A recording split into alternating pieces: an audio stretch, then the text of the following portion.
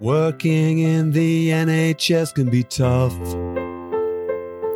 but at least you know at the end you'll have enough to live on comfortably from your pension payment. But wait, there's something wrong with my total reward statement. Where the hell have all my years gone?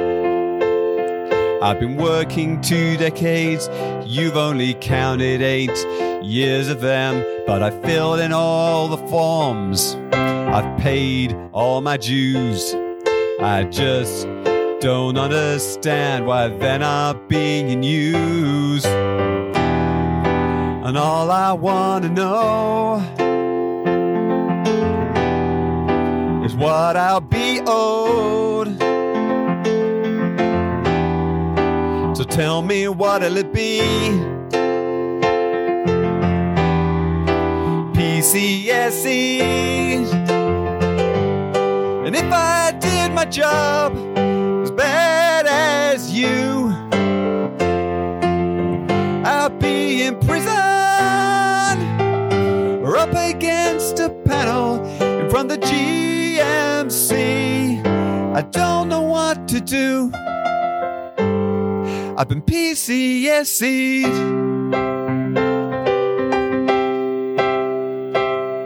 NHS England outsourced primary care pensions and services to Capita, who made PCSE to modernise and save money. We paid them £330 million in 7 years, and that's when we started hearing of mistakes and failures. You would think with all the issues the partnership it would be through, but the contract just got extended because they've saved money by screwing you. And I know we all deserve a second chance, but it's like letting a rapist run a yoga class. And all I want to know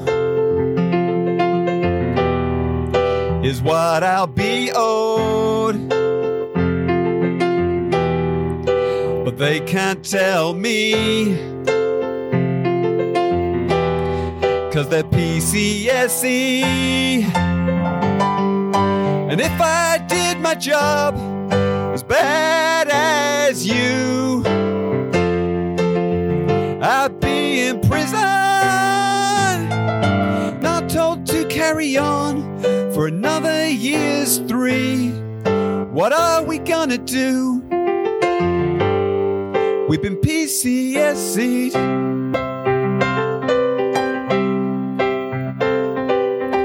The bad news is, if you live in Wales, you've got PCSE too. Check your pension statements. I'm so envious of my colleagues up in Scotland and in Northern Ireland. I'm assuming you still have a functioning pension system. Good luck to you.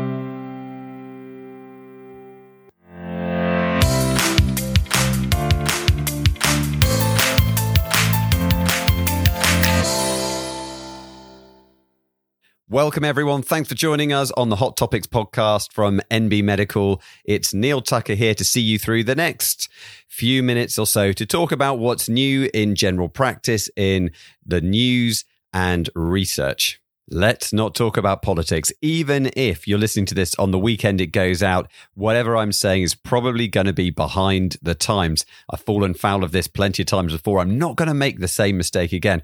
I was down in Abergavenny yesterday doing a face-to-face course. Very refreshing. Lovely to see everyone there. Thanks for a great day. And even between sessions, we had changes in government. Nevertheless, just because the current political party in power is currently imploding doesn't mean that government with a big G does not continue. And this week we saw a new report in The Future of General Practice published by the House of Commons Health and Social Care Committee. This is the review, the committee that Jeremy Hunt's been chairing for the last few years. Remember when he was the health secretary and we all didn't like him? And then he started doing this and started saying a lot of very sensible things about general practice, a lot of sensible things about the health service and how we need to improve things, how it needs more funding, how it needs more staffing. For a brief moment in time, we all thought Jeremy Hunt was actually a great guy, and then he becomes the Chancellor and immediately says, we're going to have to cut everything, including health. For a moment there, we'd forgotten what it meant to be a politician.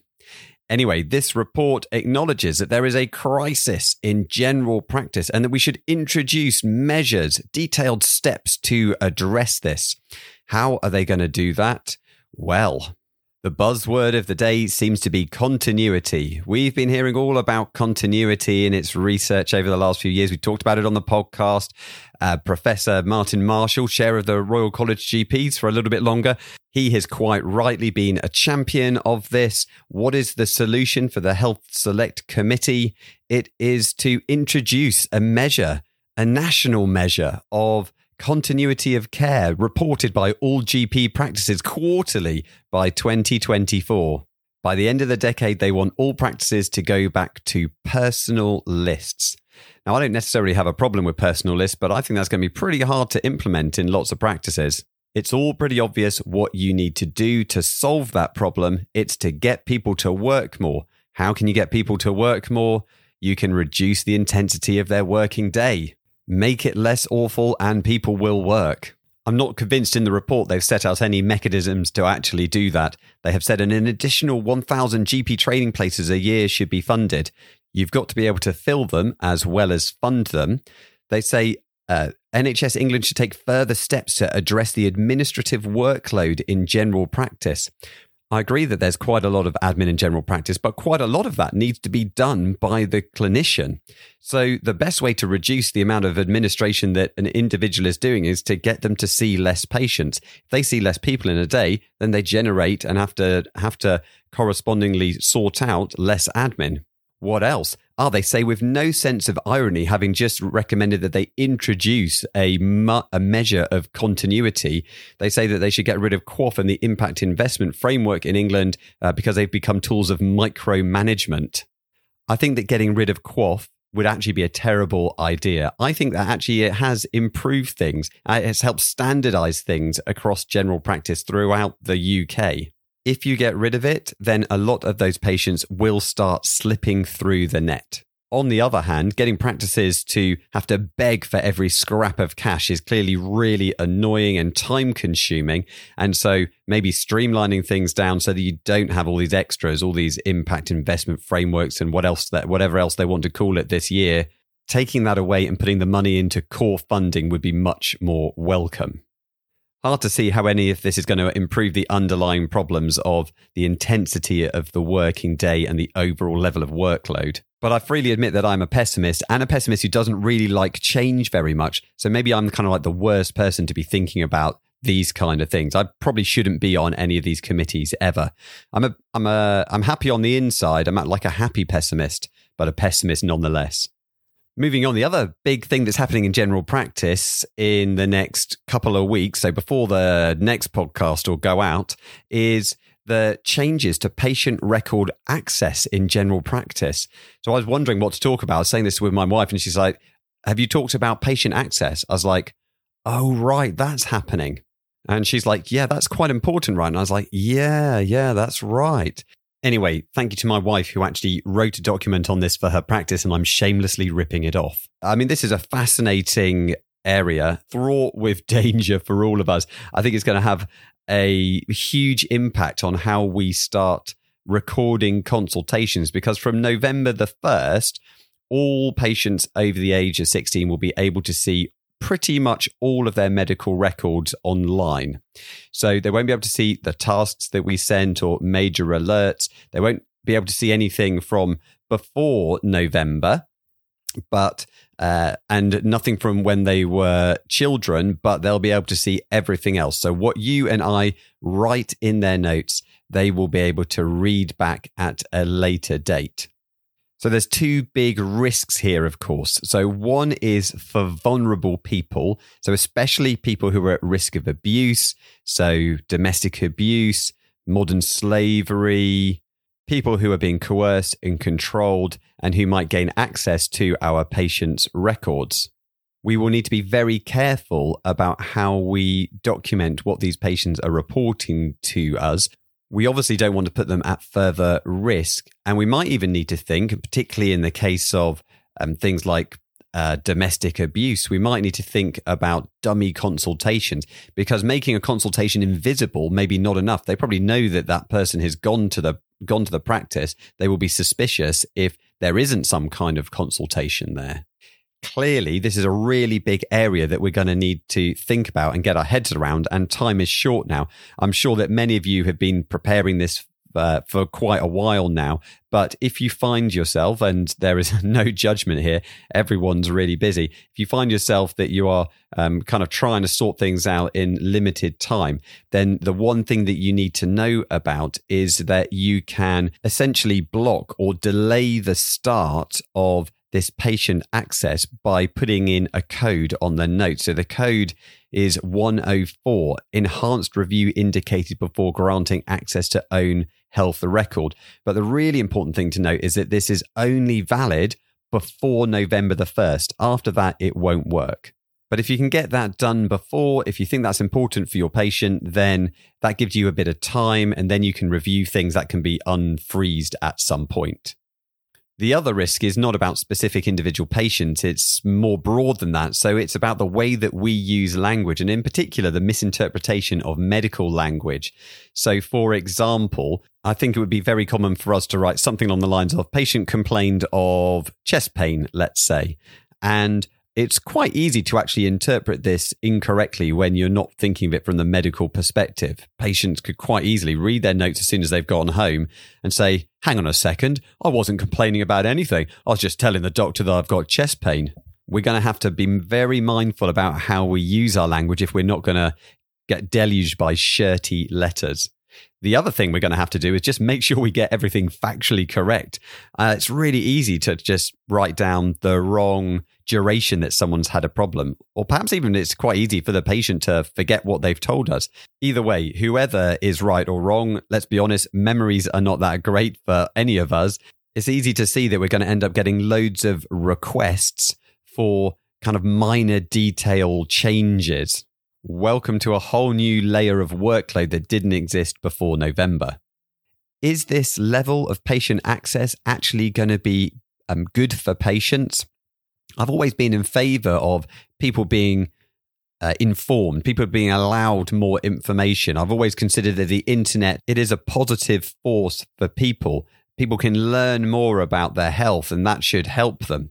But I'm not so sure these days, to be honest. We've seen increasing levels of anxiety, of medicalization. As a race, this level of information doesn't seem to be making us happier, perhaps the exact opposite. And it's all very well giving patients more control over their health by letting them have all the information that is available on them. But actually, what can they do with that control? Unless you have a health system that can then meet the demands, the needs of the population that has greater control and wants to take greater control, then I think all you're doing is driving a lot of discontent and further anxiety. It's not going back, so this experiment is going to happen. Talking of experiments, we better get on talking about the research. And today we are going to have two papers, both with a cardiovascular flavor. So the first is from the Lancet, published today. That is the TIME study. That's looking at whether the timing of taking antihypertensives affects your cardiovascular outcomes. And the second is one from the New England Journal of Medicine last week, which was a Danish study on cardiovascular screening. So let's kick off with the Lancet paper. The background to this, of course, is for several years now, we've had this idea that you might be able to improve blood pressure and cardiovascular outcomes in hypertensive patients by modifying the time at which they take their drugs, specifically if you get people to take those medications at night. So the reason is because naturally our blood pressure should dip overnight. It's classically highest in the morning, lowest overnight.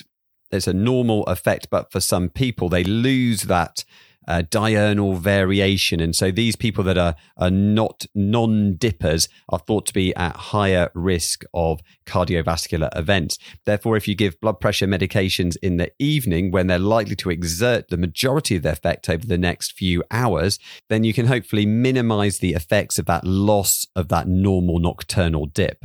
And studies have supported this before. I know we talked about this on the Hot Topics course in the past. In fact, the first study was a smallish Spanish study called the MAPEC trial. That was 2,000 people. And that seemed to suggest that nocturnal blood pressure medication taking was helpful, and then followed up by the HYGEA chronotherapy trial, which published a couple of years or so ago, which was almost 20,000 patients. And that seemed to show an almost 50% reduction in the rates of cardiovascular events when you switch at least one blood pressure medication to the evening.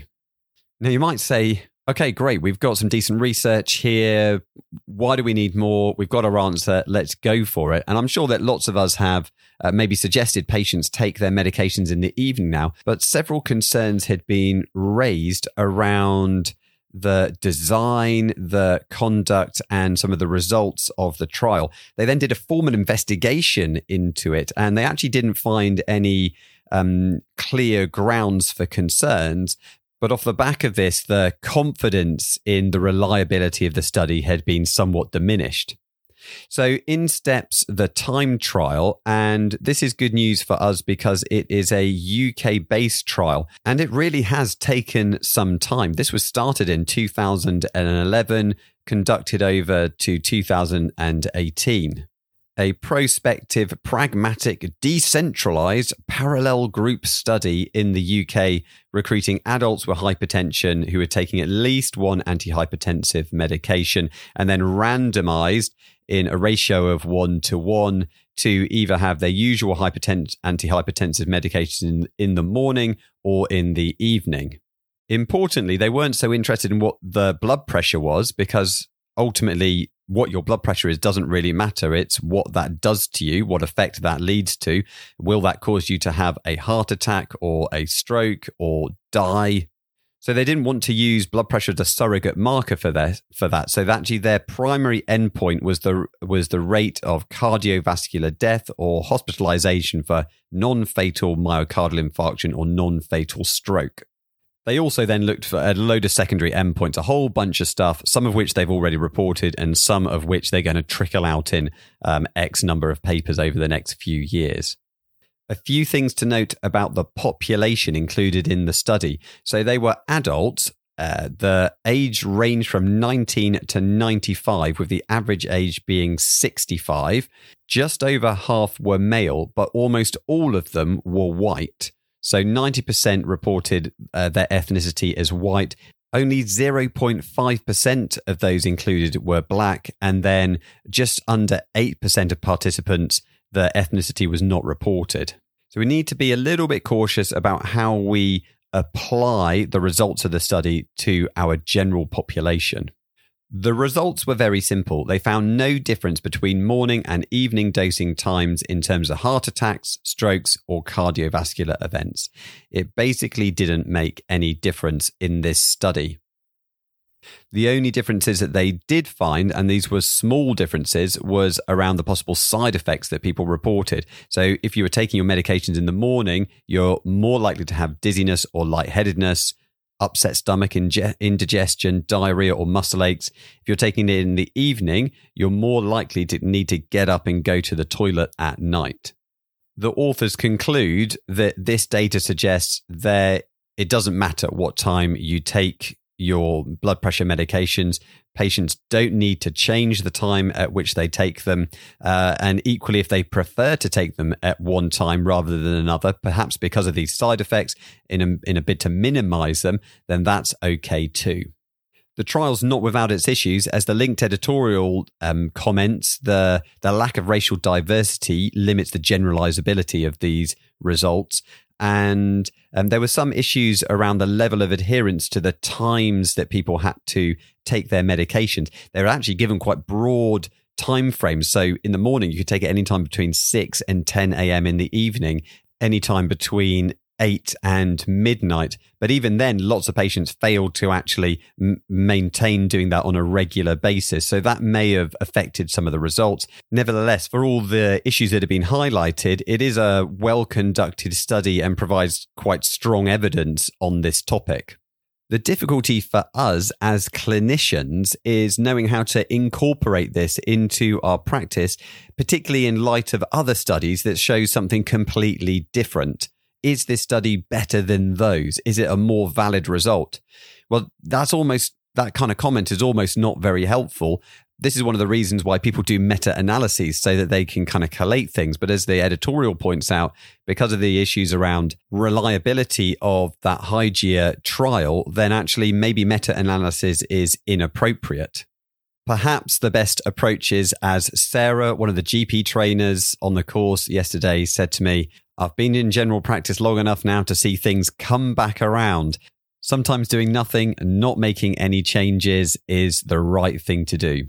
Personally, I'd be glad that we don't need to go and change thousands of our patients with blood pressure medication over to an evening dose. Okay, so our second study was in the New England Journal of Medicine. This is a Danish-based study. Denmark's got a very similar primary healthcare system to us in the UK here, so research that's conducted there is often very applicable to our practice. Now, of course, we get people in to do an NHS health check, and that's really focusing on cardiovascular risk. And we also know that despite the fact that we're still encouraged to do them, the data suggests that they don't really seem to work. So maybe we're just not doing enough. Maybe a few simple blood tests and a blood pressure check is inadequate. So in this Danish study, they went all in on doing cardiovascular screening. So not just blood tests, not just blood pressure. They also did a ankle brachial pressure index, and you got a CT scan as well. Specifically, they did a non-contrast ECG-gated CT. Sounds pretty cool. So what that allowed them to do is it allows them to check their coronary artery calcium score, look for aneurysms and atrial fibrillation. That ABPI looks for peripheral arterial disease and for hypertension. And the blood test looks for diabetes and hypercholesterolemia. So 46,000 men were recruited, aged between 65 and 74, randomly assigned to either undergo this cardiovascular screening or to be in the control group. And the primary outcome was death. They followed these men up for 5.5 years. And the bottom line is that screening made no difference. Now, it's a little hard to know whether the authors are just reaching for some positive outcome or if there is more to this story than that. I think most of us would buy the idea that if you can intervene earlier in the development of cardiovascular disease, then you're more likely to be improving longer term outcomes for those patients. And the paper does show in one subgroup analysis of the under 70s that in that group, there does appear to be a statistically significant improvement with an 11% lower all-cause death rate. Of course, that's nice to know. It'd be great to have that confirmed in another study. It would then be great to be able to actually act on that. And of course, I don't think in the UK, pretty much any of our patients have that opportunity, with the exception, of course, of when people come to us with the results of their private health checks. It still baffles me how many people's workplaces seem to pay for them to have a private health check, but don't pay for any follow-up afterwards. This has led to several uncomfortable consultations in the past. Right. So it shows that your coronary calcium score is raised. Okay, let me just hey Siri, what is a coronary calcium score? A coronary CT calcium scan is a computed tomography scan of the heart for the assessment of severity of coronary artery disease. Damn it, Siri, that's not what I asked. Now you're making us both look like fools. So back to the study. So a negative finding with a slightly positive one, perhaps. Welcome to the world of medical research. I guess we'll just keep on plugging away at those NHS health checks. Okay, that's it for the research. A couple of shout outs for NB Medical. So do join us for our next free live clinic on Tuesday, the 8th of November, 8 till 9 p.m. That's going to be on urological cancers in conjunction with Cancer Research UK. Please do join us for that. Don't forget, you can also go back and watch on demand the clinic that I did last Tuesday, which was on the diagnosis and management of flares of inflammatory bowel disease. Don't forget to check out NB Plus, our subscription service, where for just over £300 a year, you get to come on all the courses that we do online, plus loads more besides. And don't forget, make sure you have some fun. Treat yourself. You're worth it. Thanks for joining us. See you next time. Bye-bye.